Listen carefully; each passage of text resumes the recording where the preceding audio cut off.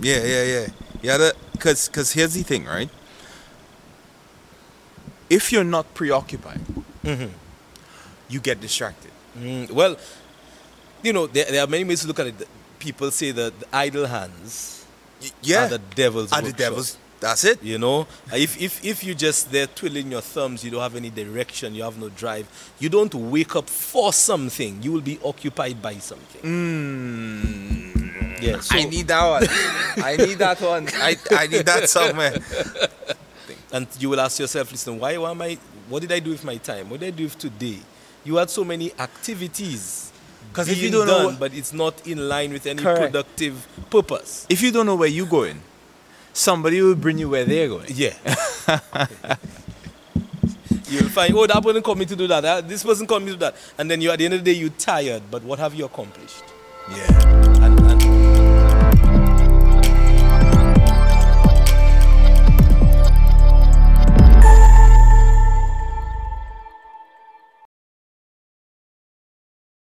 Well, hello and welcome to another episode of the Bring It Home podcast. This is the podcast where Pastor and I are literally giving you an opportunity to have a private application to your situation. Yeah. You know, of course, as we would have mentioned in the first episode, there is this moment when a pastor is preaching, when the sermon is being, delivered. Coming down to the close, you hear someone in the audience, especially in our context here in bring the it Caribbean, home, preacher. they say, bring it home. Bring it home. And this is the moment where they want the pastor to land the plane. That's the Yes, point. yes. But he have to apply the thing. And so we're hoping that today, as we sort of follow on from our altitude discussion that we had last week, we want to uncover, a little bit more along the lines of altitude. Now, here's where the mind is going. I was having a conversation with someone based on the discussion that we had last time, particularly on the idea of you're going high, and this enemy, this battle between you and the enemy. Some persons tend to allow the enemy to set the pace. So instead of going after and what God has put you onto, your purpose and all of that, they wait for the enemy to determine how they should move, when they should move. Well, when as Christians, we don't make the enemy call the shots. Don't make the enemy We are call the not shots. reactive people. Yeah. And in a sense, it's not even being proactive. It's being preoccupied. It's being preoccupied with your purpose to the extent that you are busy with the Lord. There is a calling on your life. There is something that you wake up for. And if you don't wake up for something, you will wake up to something. You'll wake up to something. Like if you don't know where you're going, someone will take you where they are. Exactly. So you'll find yourself in a situation where you are pulled in all directions. You have a lot of output. You go to bed tired. But what have you accomplished? What have you accomplished? That actually satisfies you. That makes you think that, listen, I seized the day. So really, I'm hearing you saying that, yes, we are on the wall, and the devil is saying, come down. But sometimes we think that we want an attack. Yeah. Sometimes we react to a situation in our lives and then we run to Jesus, sort of like a defense. Yeah, like a little child running back to Big Brother. Yeah. But I feel it's almost, it gives me an imagery like a scaredy cat situation. Scary cat situation. Where it's like, okay, you're always on the defense. God never called us to be on the defense. He called us to be on the offense because the text was saying, hey, the gates of hell will not prevail. Yeah. You're storming the gates. Yeah, but when you wait, and like you see some persons waiting on the devil to make the first move, waiting on the enemy to make the first move. What you're doing is you're flipping the text. You're saying, well, the gates of God will not prevail. God forbid. Yeah. So the devil is attacking and you will withstand him. Yeah. But when I look at it, God doesn't call us to attack the devil. Yeah. He calls us to thrive and to be functional in our duty, in our purpose. in our duty, in our walk with Him. What He's called us to. in developing others and also to witness to the world. Yes. That's what He has called us to. But when we witness to the world, the enemy is trying to claim the world. He's trying to claim souls. And so we're not really after the enemy. No. We after God's people. That's it. Yeah. And so many times when you say we have to bombard the gates and we have to claim the people, it's really talking about, listen, we are really focused on God's business. That's it. You're in our Father's business, That's and you know the enemy will try to resist us, trying to claim what God has already given us. But when you remember when God's people were called to claim the promised land, God says, listen, that's the land I have given you. That's the land I've given you. And what I want you to do is possess it. Right? So it's yours already. Yeah. It's yours already. Possess it. It says when he says, listen, when he spoke to, the promise was that land that I have given you. You may not be in it, or you may not be in it yet. But it's the land he's given. And when Abraham was looking for a land whose builder and maker was God, the land that God has already given him, and when he reached into that land, that was his purpose, to come to get there. God says, listen, look to the north, look to the south, look to this, as far as your eye can see, walk up and down in it. It is inhabited by others, but it's yours. It's yours. And I want you to possess it. Trying to unpack. So I'm unpacking it. I'm trying to help you here. Yes. So when we are doing what God calls us to do. It's already, God created you for this. He's calling you to function. But, it's not in a vacuum. There are spiritual forces of the enemy, the powers of darkness. It's all around. But God has already said to you, it is yours. It is inhabited land that you must possess. Yes. You must populate. You must just claim it. God will drive out the enemy 7 ways, in 7 directions. Don't worry about the enemy. Just focus on God's business. For God's business. Because now that you're focusing on God's business, regardless of what the enemy is doing, your antennas are up and ready and aware that in the event an opportunity arises to give God glory, and in the event an opportunity arises for you to, wherever you are at work or whatever it is, to use that opportune time to share Jesus. Because you're in God's mission, you're not really studying what other persons are saying or what other persons are doing. You're just moving based on that purpose. And it reminds me that sometimes we must never wait for a calamity to happen for us to be on purpose. Like, for example, you remember, like, when you got to be on purpose. You have to be on purpose. I like it. That might reach the episode title. But it's like, sometimes, for example, in our own little context, we're bringing it home here. Some of us kind of waited on pandemic to start the online. Oh my Lord. You know what I mean? You know, in our case, God gave us that vision some years ago. So yeah. And we one of our leaders of the communication department outlined it, and the expenditure was big, and we got to build a church and whatnot. But we knew the Lord was moving in this direction, but the extent of the expenditure. But we didn't understand that the mission must guide the money. Must give us the direction of the money. But but now we allowed expedience. Yes. Where we could have been miles ahead, where we could have been reaching people so much longer before, and we could have been at a different level today if we started earlier. And I think what God is trying to do by having you stay on mission, on purpose, is by giving you a head start. Yes. If you have 2 students in a scenario, one student is doing his homework always, one student doing it closer to the deadline, the student who is always on the ball will perform better. With ease. And God wants you to be on the ball. I was that student who, Don't tell nobody. I was that guy. I was that guy. We have all. I was that guy who would do all his assignments in the last week. The 12 hour. 12 hour. And also, convert. And God is gracious. God is God. God is gracious. God is gracious. Yes, He allowed me to redeem the time. Redeem the time.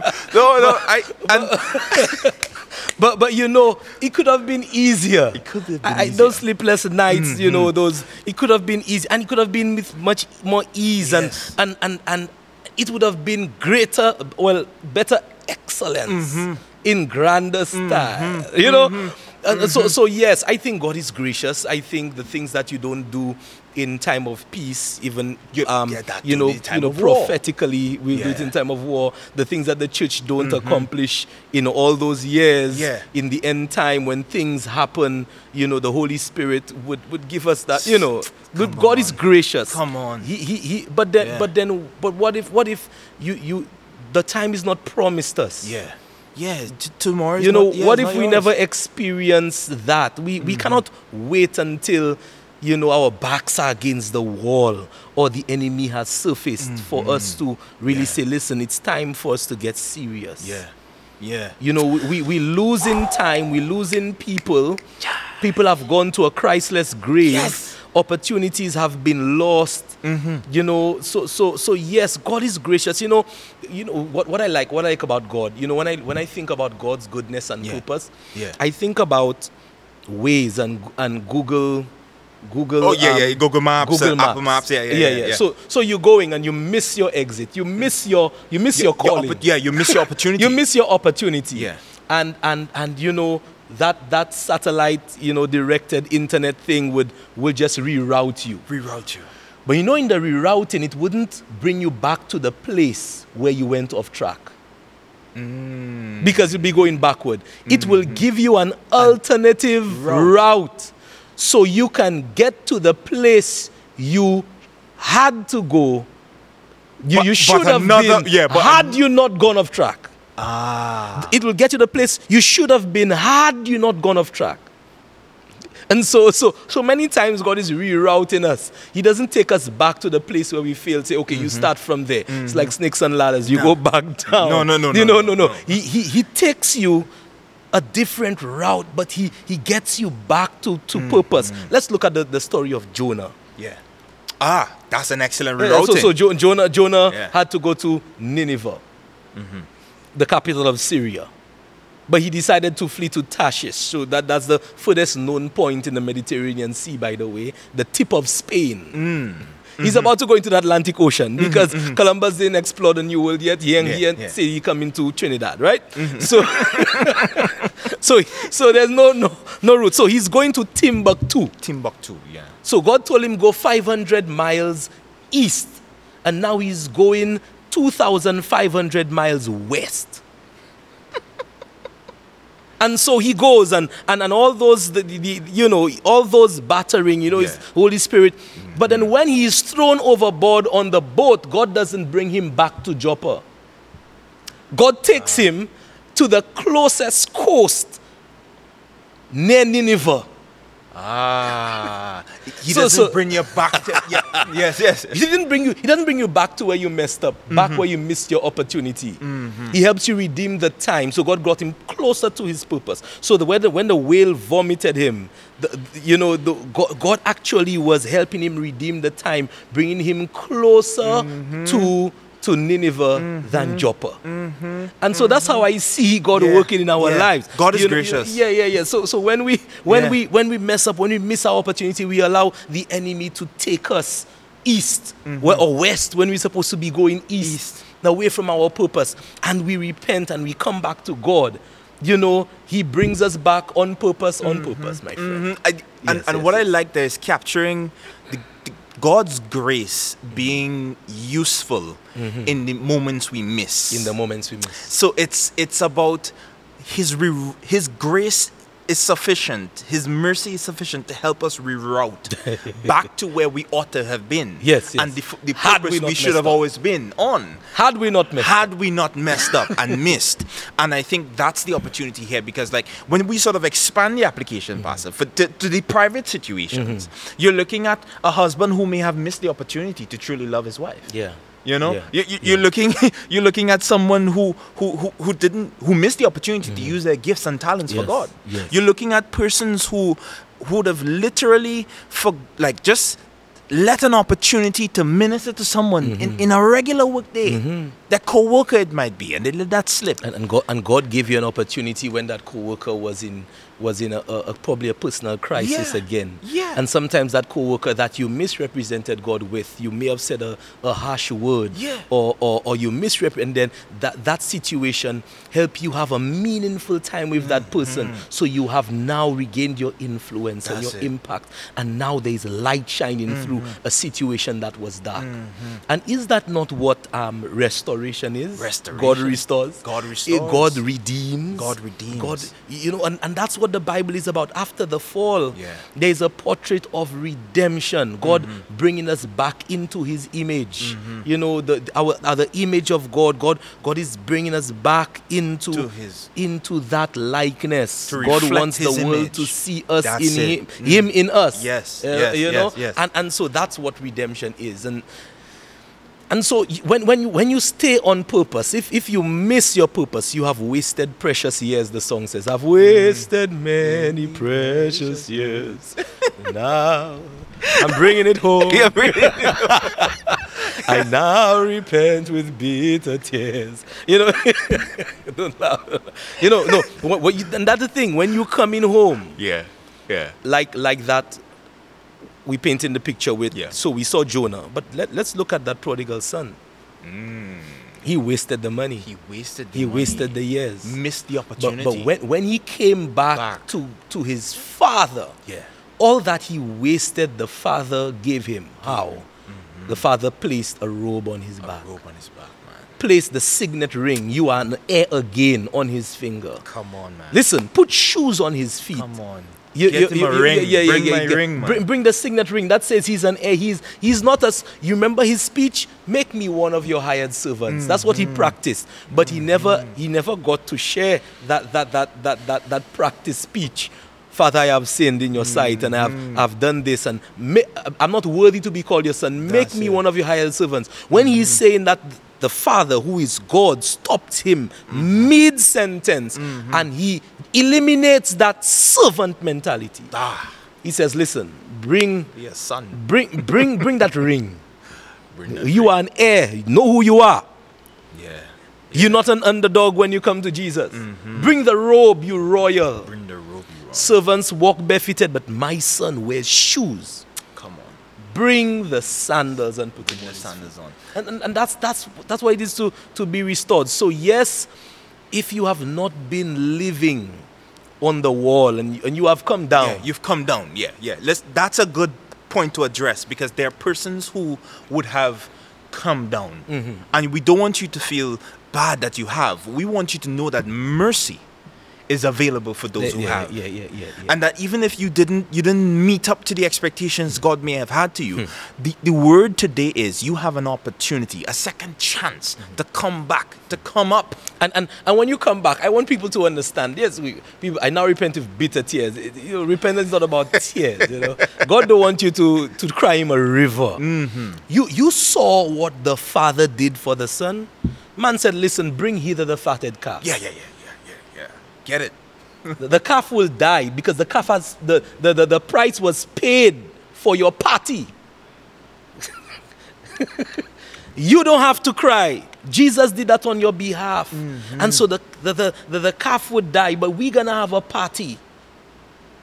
And when that other son came home, he was hearing music and dancing. Why? Because my son that was dead is now alive. Come rejoice with me. That's it, So coming home is joy. It's rejoicing. It's not recounting the past drearily. It's seeing the grace of God coming back. You're going back on that wall. You're going back into purpose. There is a place prepared for you. Yeah. The road is paved. You're not coming back to God to cry him a river. Yeah. No. And listen, I like what you're mentioning, because you're really saying that there is hope for those who may have missed the boat. And I think there's somebody listening today, you may feel like hope is lost. Yes. You may be in that, feel like at this point in your life, you're not quite as involved as you'd like to be, and you feel like that opportunity has passed. But one of the things we're uncovering today is we're not waiting on the enemy to make his move before we make ours. We're moving based on God's divine direction. And because we may have come down in some parts, in some way, we're willing to come back up, but not on our own. By the grace of God. And so, ladies and gentlemen, this is the Bring It Home moment once again. We've been doing it a little bit of a while now. We're enjoying it. We hope you are too. And what I'm seeing is that, listen, when you make mistakes and you come down, God can elevate. Amen. Amen. God can elevate you. Amen. Amen. You don't rise on your own wings. You rise on the grace of God, the power of God, the providence of God, His will for your life. He's been watching you and He's waiting for you. And He's saying, listen, I have plans for you that, you know not of. There is a way prepared. There is place. There is room for you. So, come and elevate. With Jesus. I mean, ladies and gentlemen, we do hope that God blesses you richly, that as you continue to listen to more and more of these Bring It Home moments, that you yourself will begin to find these private applications for your situations. Have a good one.